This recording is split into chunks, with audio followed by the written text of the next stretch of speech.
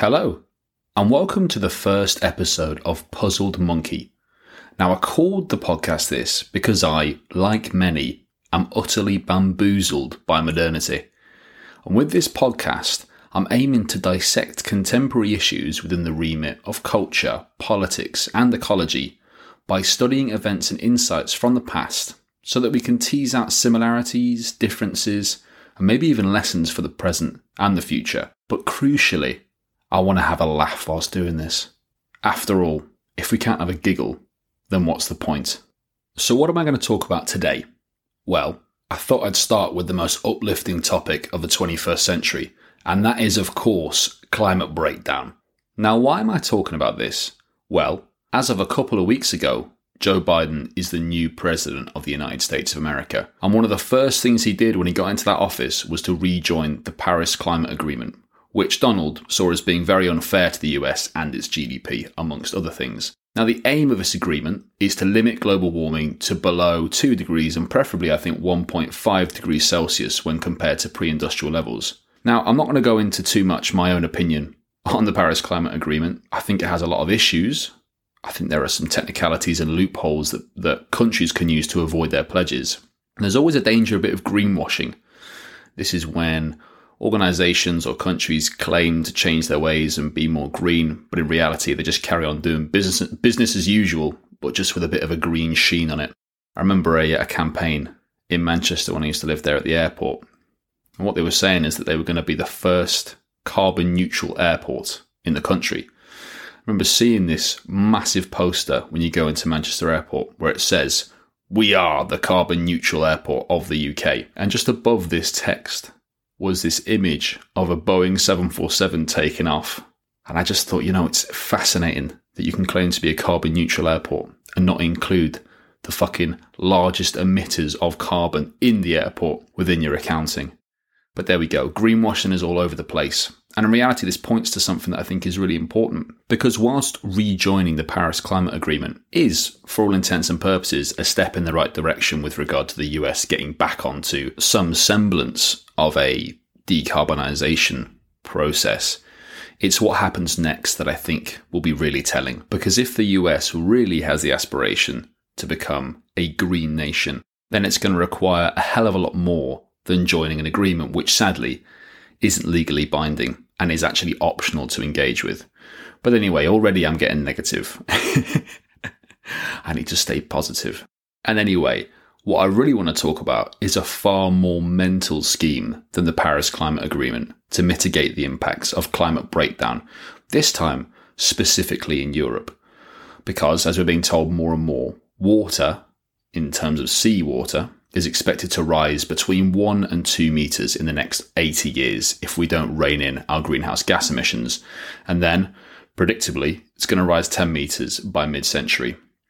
And obviously we're beginning to see the impacts of sea level rise, and we're seeing it in places like the Pacific, in Bangladesh, but in typical fashion, because it's so far away from us, we feel like it's just not going to happen here, which really isn't the case, because so many cities in Europe are vulnerable to sea rise.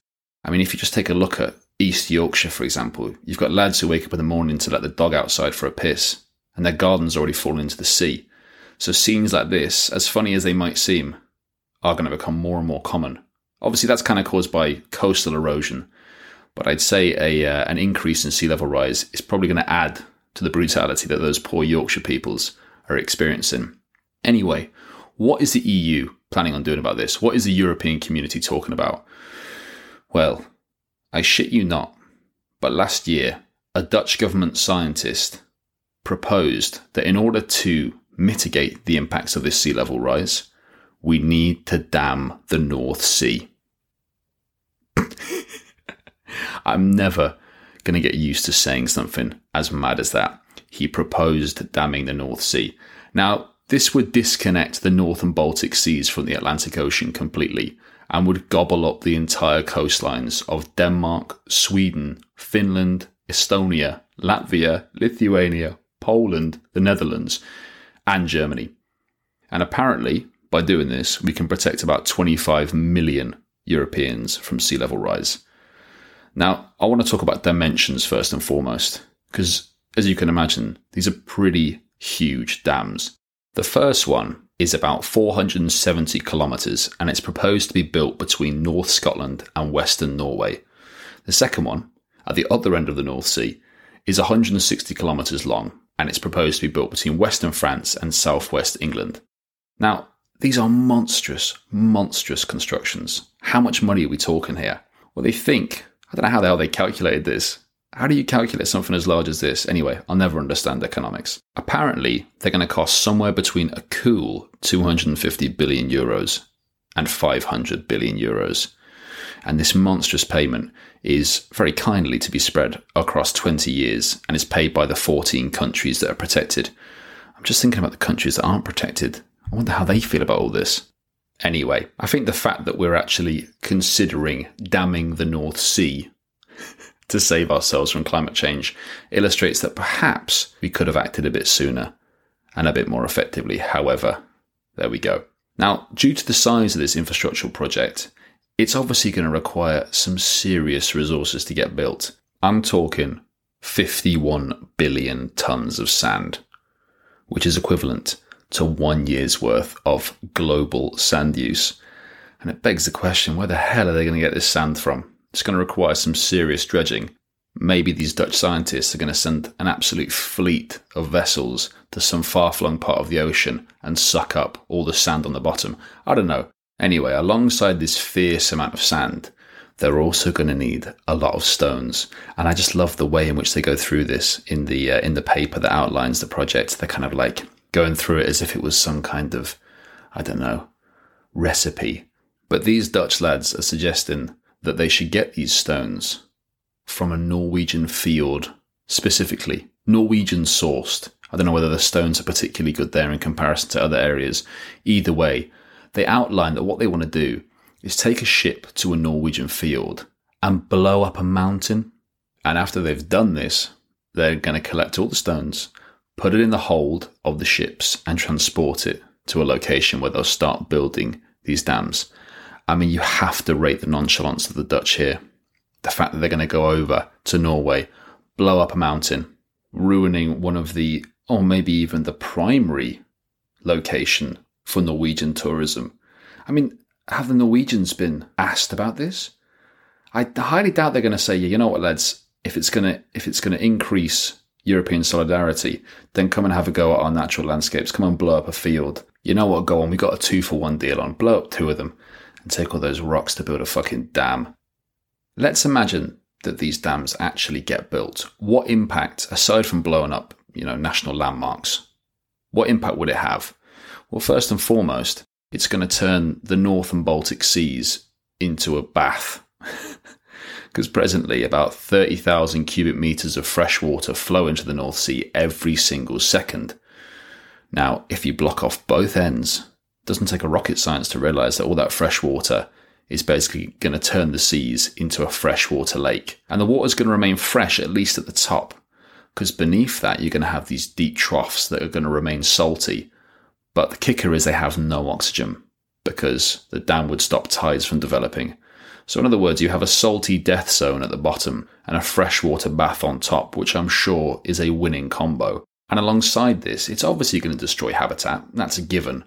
And then obviously that's going to have an impact on fisheries. Because if there's no fish, there's no fisheries. If there's no fisheries, there's no jobs.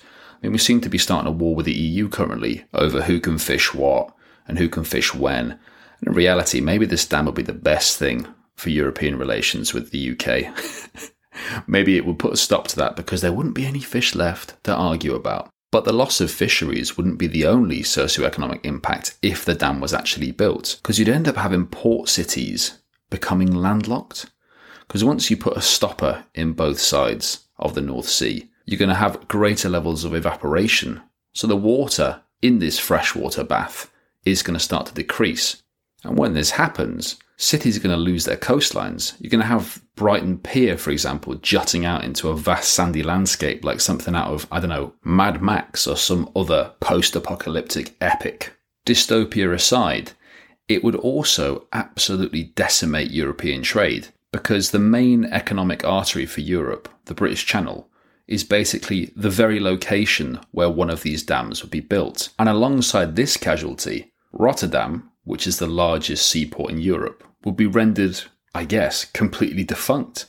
But whilst these socioeconomic impacts are interesting, what I think is even more interesting is what would happen geopolitically if the dams were actually built. Because first and foremost, Russia would be absolutely pissed because they've got that little enclave, Kaliningrad, which is wedged between, I think, Lithuania and Poland. And this area is so important to Russia because it's the country's only ice-free European port and holds a massive fleet within it. So if the dam was built, it would effectively trap this fleet within a freshwater reservoir, therefore making the existence of Kaliningrad kind of redundant. Because as far as I understand it, I'm no historian, of course, but I believe that it was seen as a way to exert soft and in some cases hard power over the Baltic nations to the north, which have quite significant ethnic Russian minorities in all of them. But aside from potentially creating a war with the big Russian bear, the dam could also lead to the creation of new landmass that could itself become a potential war zone for European nations. And here I'm referring to the curious case of Doggerland, one of the greatest names ever. Now, Doggerland is presently submerged beneath the southern North Sea. It's that little bit of land that would have connected Britain to mainland Europe. So what happens when this new body of land appears out of the water Atlantis-like? What do we do with it? I'd say the British would love to colonise something new. We haven't done it for a while and it's definitely in our blood. But I'd say the Dutch would be keen, potentially the Danes as well. So it could create a bit of a fiasco geopolitically between nations who are supposed to be allies with each other. Anyway, this is complete speculation. I just like saying the word Doggerland. But what all these impacts point to is a fundamental question. Would we really build this type of dam? Because they have been built in other parts of the world. The Dutch are renowned for building dams. The South Koreans have built some pretty mad ones. I think the Chinese built a dam that actually changed the speed in which the Earth rotates. I might be chatting shit there, but go and have a look at it. What I think is happening here with the North Sea Dam is basically the Dutch illustrating that if we don't get our act in gear as a continent, mad ideas like this dam are going to have to be considered. In other words, if we don't act now, this is the future. So in other words, you could kind of see this project as a bit of a Dutch mindfuck. However, that being said, this is not the first time that a monstrous hydraulic infrastructural plan like the North Sea Dam has been proposed in Europe. In fact, this project pales in comparison to the Atlantropa project that was put forward in the 1920s. And this is really what I want to talk about. So Atlantropa was the brainchild of a 1920s German engineer, Hermann Sergel, who proposed to dam the entire Mediterranean Sea by basically putting a stopper in the Strait of Gibraltar. I don't know what it is with these lads trying to stop bodies of water from flowing.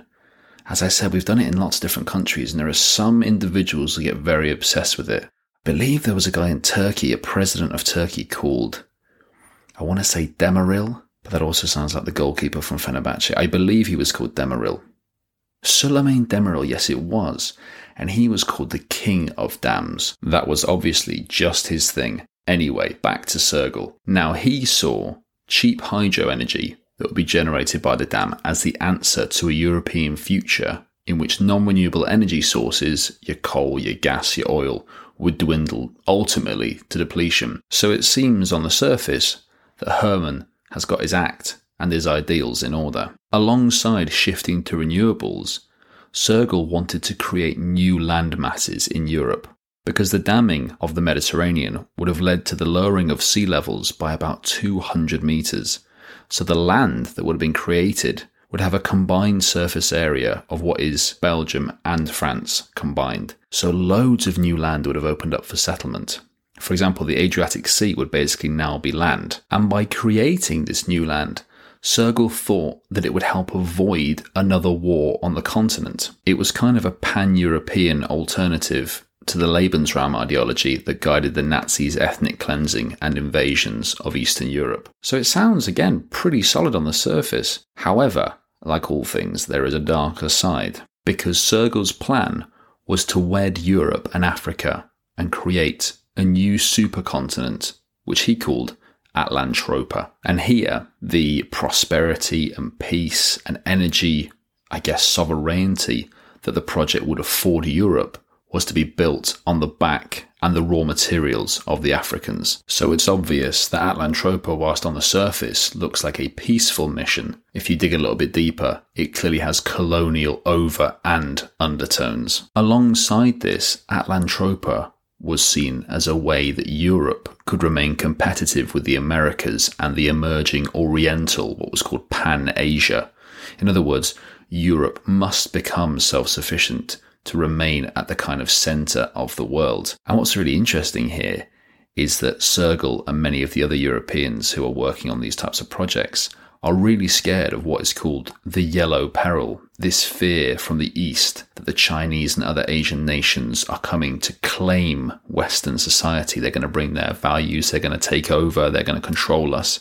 There's a lot of kind of anti-Chinese, anti-Sino and anti-Asian propaganda that's going around at the time. So there were clearly far deeper geopolitical reasons why this project nearly got off the ground. Because I don't know if you've noticed, the Mediterranean isn't actually dammed, so this project never came to fruition.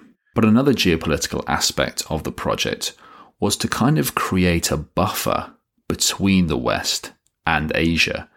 And this involved, pacifying and controlling the Middle East. The Middle East became seen as a kind of stopgap that would be the area in which a war, if it did erupt between the West and the East, would occur. So it's very dehumanizing to the peoples of that area, kind of in the similar way in which it's dehumanizing towards the Africans, which, despite being part, theoretically, of Atlantropa, were seen as very much second and probably even third-class members or citizens. And what this illustrates is that dams are not inert infrastructures. They're not just 51 billion tons worth of sand created in a certain shape that allows us to block water off or create energy. They're massively political, and they're imbued with a great deal of ideology that usually emanates from the state, but it could also come from a supranational entity as well. So when we look at these structures, we have to look beyond the bricks and mortar and think about why they're being put there. Because after all, if you had 14 European nations paying off a massive debt over 20 years, then it would create some form of union, which, as we know, is something that is immensely lacking within the current Eurozone. So potentially, after all of this, the North Sea Dam could, a little bit, like the Atlantropa project, be seen as a way to unify European nations and create some sense of prosperity. And what's interesting is they both utilize an ideology of fear, and a fear from a specific invisible enemy. In one case, the Atlantropa project, you have the fear of the yellow peril. And in the case of the North Sea Dam, you have this invisible but very real fear of climate change. And I guess that's the really interesting thing, is that though it's 100 years later, the North Sea Dam still utilizes to a certain degree a similar ideology of European brotherhood against an enemy that we just can't see and perhaps can't even understand. And with that incredibly pretentious final line, I'm going to bring this episode to an end. I hope you enjoyed listening to it. I hope you're all well at this moment in time. Obviously, we're in mental times. I don't need to remind you of that. I'm sure you're all viscerally aware of it. I'm looking to get another episode to you next week at some point, potentially on something a bit more uplifting. I've got a few things in the pipeline. We'll see what rises to the top. So yeah, thanks a million for listening. I hope you look after yourself and people around you. And yeah, ta-ra.